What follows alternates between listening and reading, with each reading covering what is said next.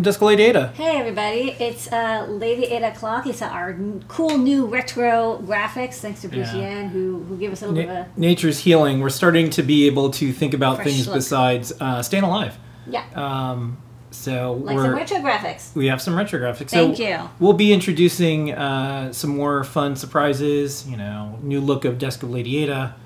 I like this look. As we recover. Very CGA. We've got some retro themed things on the menu today. Right. First up, maybe I could show off this. I'll maybe quickly show off this Pi Basic thing. Yeah, let's go. So on the we did a little one minute video.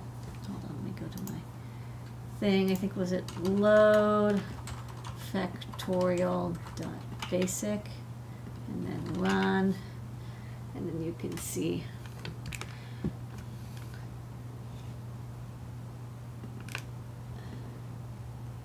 there you go.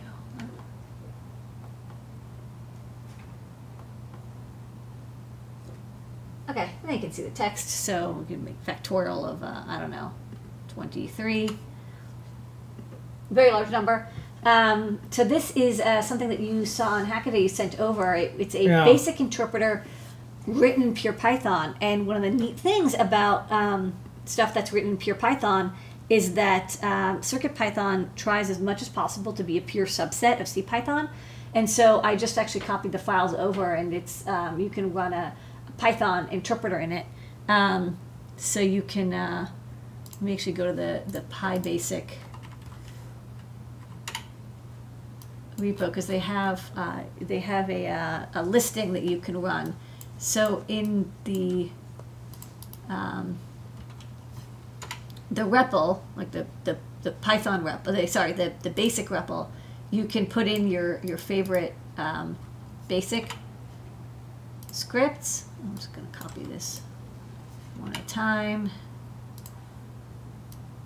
And you know, what's funny is that you know, CircuitPython comes from MicroPython, right? It's a fork of MicroPython, and MicroPython was clearly inspired by Arduino, and Arduino was inspired by PicBasic. So it's kind of like we're gone full circle now, where the stuff we're inspired by is now running emulated on our hardware.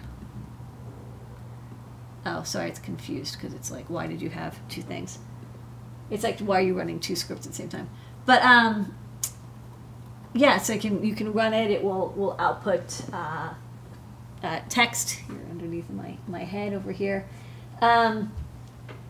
It's neat to see an interpreted language interpret another language. Now, you know, there is a limited amount of RAM, so like some of the bigger projects like ELIZA, it would have been cool if it could run, but it takes up so much RAM that at least this. You know, it's funny, I should have tried on ESP32 S2. That actually probably would have been able to run Pi Basic and run a big script. So maybe I'll try that next time. I was thinking like, what has the most RAM? And it's like the RP2040 with 256K. But actually the ESP32 S2 has the most because it has 2 megabytes of PS RAM. It's a little slow, but you know, it's basic, so who cares? Anyways, it's a fun thing. You can go download Pi Basic from the repo, check out the Hackaday link, and then just drag and drop the files on, and yeah, it's upset. But drag and drop the files onto your board. In this case, I got a PyPortal, but you can run on anything, and then you can run your favorite basic sketches. I don't know, kind of cool. Very retro. All right, what else you got going on? In style. The other thing I've got going on is Jepler this week wrote a library for another camera. So we started with the OV7670 classic camera. Then we updated to the OV. So the 7670 I think maxed out at 640 by 480 resolution. Then we went to the OV2640. The 2640 I think was a 2 megapixel, maybe a 3 megapixel resolution. And I think this is the 5640, which I believe is a 5 megapixel resolution. It's like 2.6 K by 1.4 K. It's like, 2,000 pixels by 1,400 pixels. Of course, this is a video of a camera, of an overhead of a TFT of a camera, so it doesn't look, it looks kind of washed out, but it actually looks, quite good on the the display itself. So you can see, you know, my hand here. One thing you can see is it does auto contrast. Sorry, auto what is it? Brightness. So, you know, like when I first, you know, it kind of washed out, and then it kind of realizes like, oh, I'm washed out, and it reduces cool. the DC bias to the, you know, the CMOS sensor, and so, you know, it's dark, and then it gets light, and so it tries to do its best to auto levels the image, which is really nice. So I'm trying out this camera module that I got. Now it's got a 120 degree fisheye lens, which is not bad. I mean, it's a fine lens, and it comes with a lens cap. There's even one I got that you can, this little part here can actually twist. This has a little bit of glue on it, which is not unusual, so it's kind of fixed. It's a fixed focus, and the focus is kind of like infinite focus, so it's not good with nearby stuff, but it's good for, you know, basically anything a foot or farther away. There's an autofocus version that you can, a focusable version where this isn't glued, and you can twist the camera lens. I also I got some other samples. So these are OV24 2640s. So I really like the higher resolution and a lot of the features of the 5640, especially the auto. The color looks much better, to be honest, than the 2640 or the 7670. So I also got like this. There's kind of different lenses, right? So this is a 2640 with a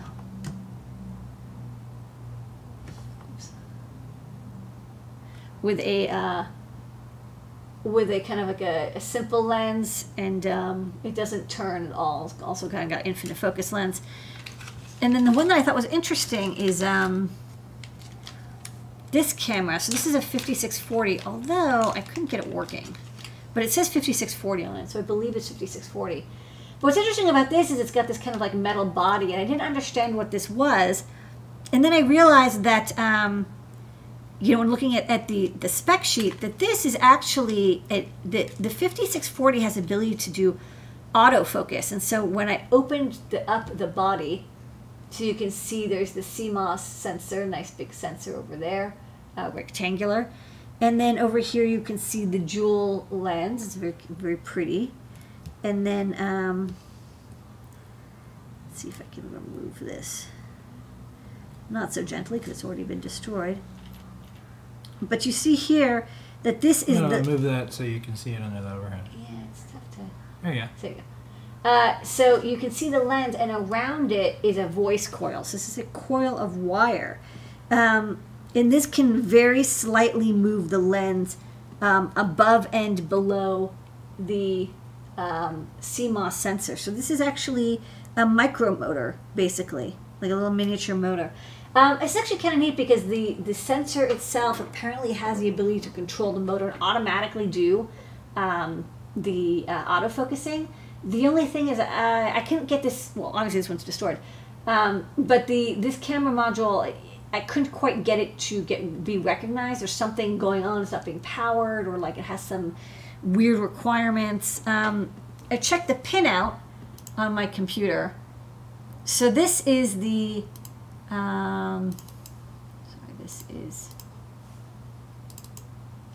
this is what the normal module pinout looks like. And I'll move this over here. So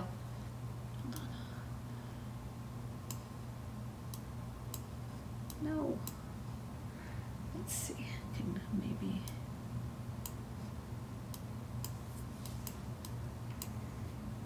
hold on. Yeah, okay, so it's kind of legible. Okay, so there's the camera, and there's these pinouts, and then at the bottom you see pins 23 and 24 are no connect, and this is the non-autofocus. This is like the camera module that I showed earlier, the 120. And then when you look at the version with the voice coil support, you can, first off, you can sort of see there's a little bit of a coil looking thing here in the middle.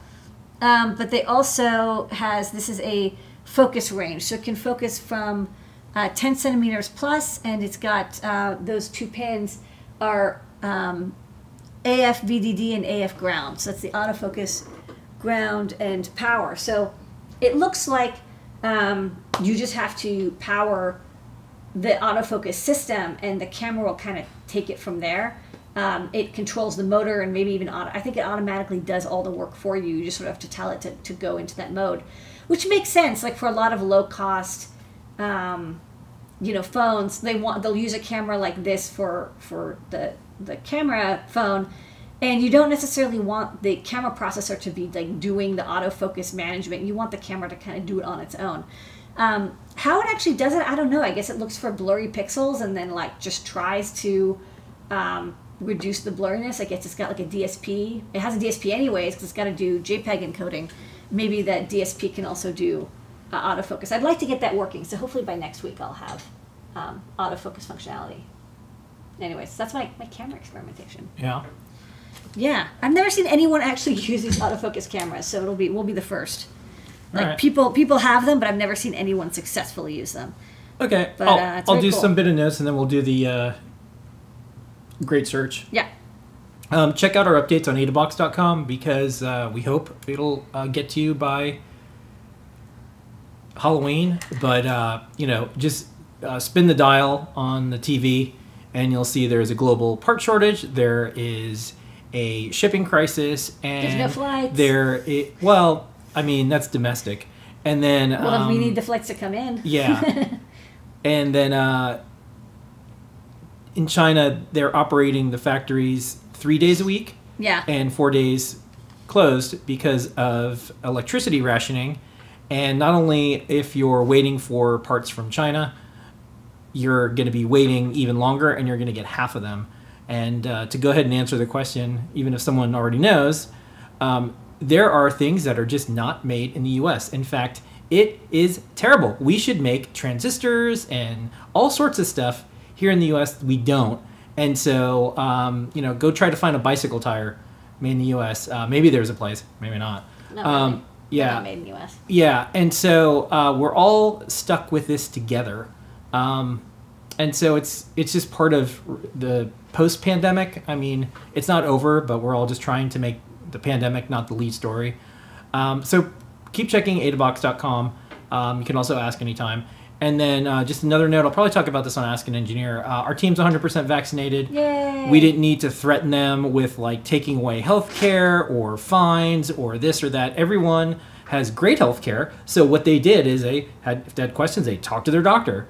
And their doctor said, hey, it's a good idea for you to get vaccinated. And so we're done, but we have some last formalization of it. And then in New York, there's a HEROES Act. And we've already completed that, which is to make sure our team has all the information about everything you need. So that's just me telling everyone who either you work at a company or you're someone who helps run a company, it is possible to have over 100 plus people all do the thing that keeps each other safe. I think to get trust, you have to give trust, and that is how we did it.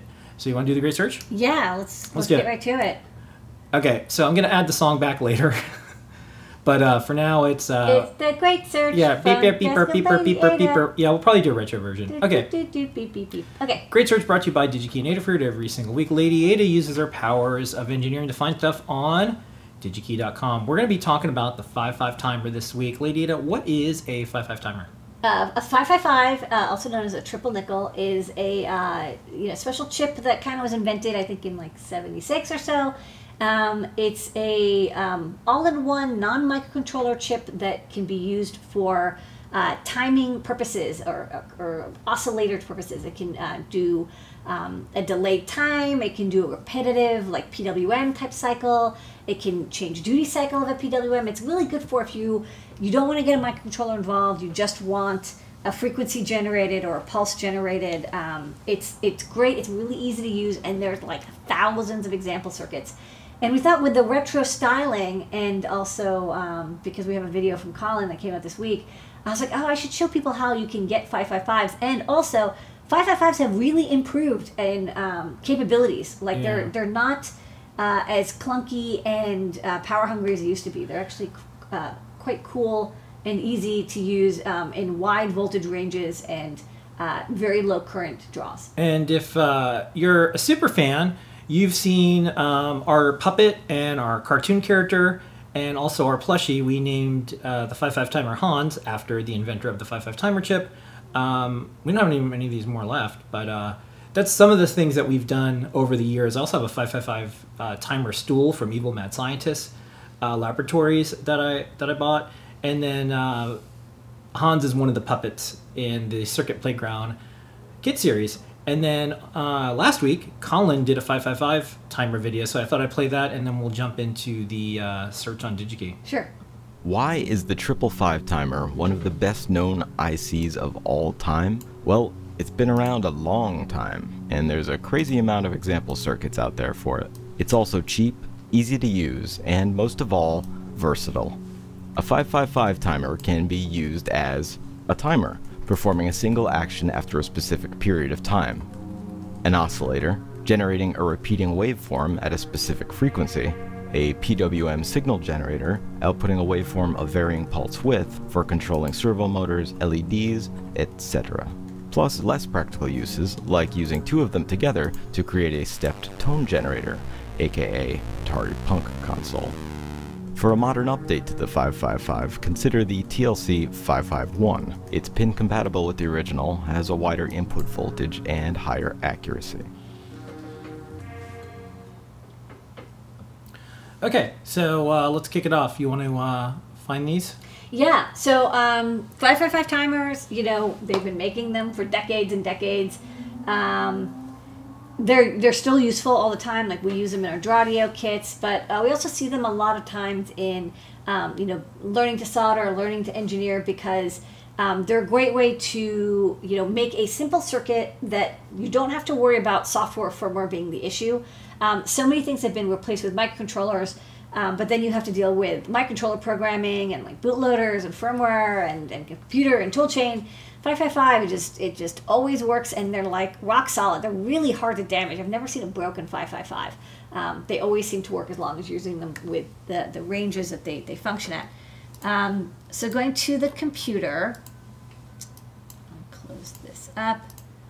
Okay, so the NE555 is like the original classic, and you can still get it if you happen to need like one of the originals. Let's say we want the dip package. Oh, they're not in stock, but let's, oh wait, let's see, sorry, dip, any of these, yes, no? No, they're not in stock because they're obsolete. But it looks like Rochester usually has them, but they're out of stock right now. The original could run up to about 100 kilohertz. Ran from about 4.5 to 16 volts and drew 10 milliamps. So, you know, that's good TTL logic voltages and current. You need a lot of voltage, you need a lot of current to use electronics. You know, you can run off of 5 volts, but you really need 5 volts. You can't run it lower. That said, you know, oscillators have improved quite a bit in the meantime. So if we just look for, we'll just go to clock timing, programmable oscillators, and then, yeah, these are all the 555s.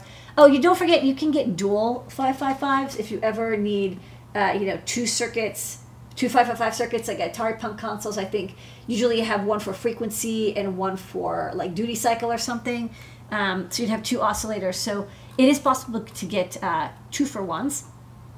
Let's look at only, you know, ones that are in stock and available at DigiKey. Thankfully, you can get 555s. You can't get a lot of chips, but hey, you can even get them in This is all we get. VGA. You have to build everything out of 555s. You can build everything out of 555s. Okay, yeah. So let's look at 8 dip. Because I think a lot of people, when they're first playing with 555s, just on a breadboard, they want to breadboard their circuit. So let's also only look at active ones, so you can not get anything that's not available. So here's something, the first thing that's interesting. So, you know, the original was 4.5 to 16 volts or 18 volts. But chances are you want to be able to run off of a couple batteries. And so, you know, we can select a range that's, you know, you can run it off of 1 or 3 volts up to 15. So that's kind of nice. There's also different frequency ranges. So, you know, you can get ones originally that was 100 kilohertz, we can see they go up to megahertz now. And then the supply current is in the microamp range. So you can actually run these off of a battery. Now, there are different, there's a lot of different ones. Like the TLC 551 that we used in the Dradio has a special 100 milliamp output. So you can actually use it to drive a small speaker. Or I think maybe it's a 10 milliamp output, so you can drive a transistor to a speaker. To check there's some kind of there's been interesting mods and hacks and tweaks to the 555 to increase like the output current or decrease the runtime current. So do check that out if you have special needs. But if you just want, a simple 555 that's in stock, TLC 555 will do the job. Looks like these are available. There's 2,000 of them or so. And this one can run from 3 to 15 volts, draws 360 microamps, and up to 2.1 megahertz in through hole. And it's, less than $1 in quantity. It's 40 cents. So that's the thing. These are really cheap too. If you are doing, workshop, or you want to teach people electronics, or you want to mess around and you don't want to spend a lot of money, a 555, you can build projects for a year on 555s, and you won't spend more than $10 on it. So check this out. You might also want to get a parts pack from Adafruit with resistors and a breadboard. Put that together with the 555, and you can be having a really good time. Even a couple potentiometers. You can make blinking circuits, buzzers. I guess it's it's available somewhere. I wrote an article when I was senior editor of Popular Science, like almost 15 years ago now, maybe more. And what I did is I cracked open a digital camera, and I had it so the button would press over and over, and I put the camera on a kite, and I showed how to take photos from a kite, because we didn't have drones back then that you could just get easily. And I flew this digital camera up in the air, and I took a bunch of photos, and I showed how to do it. And I had to make it fit all on a page, a printed page. I remember that. It's like a perfect example. It's like how to replace a signal that I just wanted goes to go burp, burp, burp, every burp, 10 burp. seconds. Yeah. It pulses. Yes, could use a microcontroller, sure, but a lot of people don't have it. This and big cap and 2 or 3 resistors, and you're done. That's it might be on Google like Scholar or something, or wherever they scan in Popular Science. Do you want me to look it up? No, the maker. No. And then at Make, when we launched the first issue, we did aerial kite photography. Yes, I think that was it. Was that my article in Make? No, that was. What was my article? In the first Make one. Yeah. I don't remember. Maybe like about. No, I'm gonna find out. Maybe it was about Aerial. wave bubble. I don't know. Kite. I don't know. Kite. All right. Well, let's end the great search now. Yeah. So we can do other stuff. Okay. So that is a great search. I'm getting a song later. Okay. I'm curious about what aerial. Aerial is spelled with an A-E. Yeah. All right. You want to do a couple questions and then we'll bounce? Yeah. But I'm curious. I did write an article for Make. I just don't remember what it was. Yeah. I have a copy somewhere in here. Okay. Yeah. Question for later. Now is later. How do you manage the nightmare of breadboard jumpers? What do you use? DuPont cables? Yeah, I mean, like I quickly, actually using, those premium jumpers are really nice, but you really do want to go quickly to custom cut little jumpers, and you can lay them flat against the breadboard. Okay, here it was. I did write an article on aerial kite photography. Yeah, this is my 555 timer. You want to go to my computer? Yeah. I knew I did this. I didn't publish this on Make, but this is still on LadyAda.net. So this was... That's interesting that, you know what? I didn't know you... I don't think you wrote that. I think you read my article. No, I didn't. I used to hack disposable cameras a lot. I think, that's funny, because I don't think we had met. No, we didn't meet. So what's funny is it looks like you did a 555 timer for a digital camera thing on Instructables. Yeah. I don't. Instructables wasn't. No, it wasn't Destructible. It's on my Oh. site. I was gonna say because Instructables wasn't around. Yeah. That's cool. Well, I'm gonna check the whose turn dates. is I'm it? gonna check the dates later. I think we both independently. I think everyone did the we same all. Yeah, we were thing. all like, I got because digital cameras finally became like, okay, who cares if it crashes into the water? Everyone was It wasn't doing the like same. $400. same It thing. was This is what I they were do getting now. cheaper and cheaper and cheaper. Yeah. I used a, I think it was an Olympus digital camera, and it had it wasn't an SD card, and it wasn't an Okay. MMC card. It was another. Type It was card. by Charles Benton. Yeah. Hey, look, that's me. That's you. I wrote about the. You wrote about this. Yeah. So how long ago was that? Go scroll up. Oh, I'll tell you, I remember what it was. This had a mechanical thing, and I was like, oh my god, that's nuts. Yeah, it did. It And was, that's why I was and it was a like- disposable digital camera. Yeah, Can and you I was- scroll up and see what date it is on that? 2007. 2007. Okay, yeah, that's when we were doing. That's when I was doing Meg. Okay. Yeah, and I remember I read it, and I was like, wow, that's like so messed up that you would use.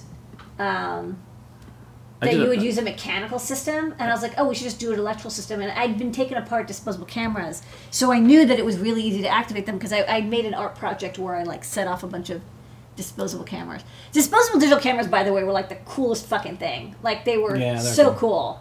Yeah. Remember what was the thing that Cisco bought and they didn't do anything with it? It was the digital cameras that we all hacked.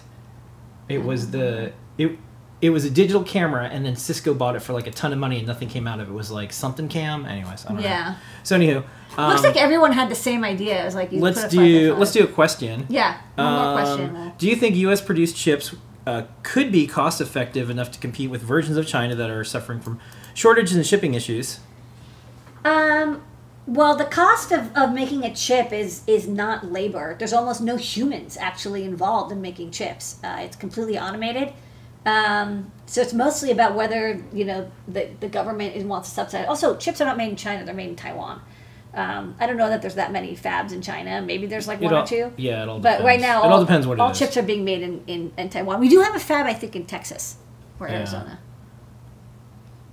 Yeah, I mean, my opinion about this is I think we all need to become a global, others-focused society that cares about one another and figure out ways to interact together in better ways than we are. Yeah. Because obviously we rely on all parts of the world to live the type of lives we want to live. So we have to figure this out. And we didn't do a good job during the pandemic. Maybe this will be a good reason to think about how we can do things better together. Because I think we're way behind schedule on the United Federation of Planets thing. If there's Yeah. other planets out there and they're making cool stuff, we don't even have it together to interact with them yet. We don't. I know. We got to get on that. Okay. I think that is everything we got tonight. Okay, so I showed a 555. I did have a 555 circuit to show with the. Yeah, it's funny. I'll look later to see. Yeah, it was flip. It was a flip camera, and Cisco bought them. And then, where did it go? Yeah. Who knows? GoPro came out. All these things. So, anyways, All okay, right. that's it. Dusk of Lady Ada tonight. We'll Thanks, see everybody everybody. next week. No, it's cool. It's time. 5-5 timer.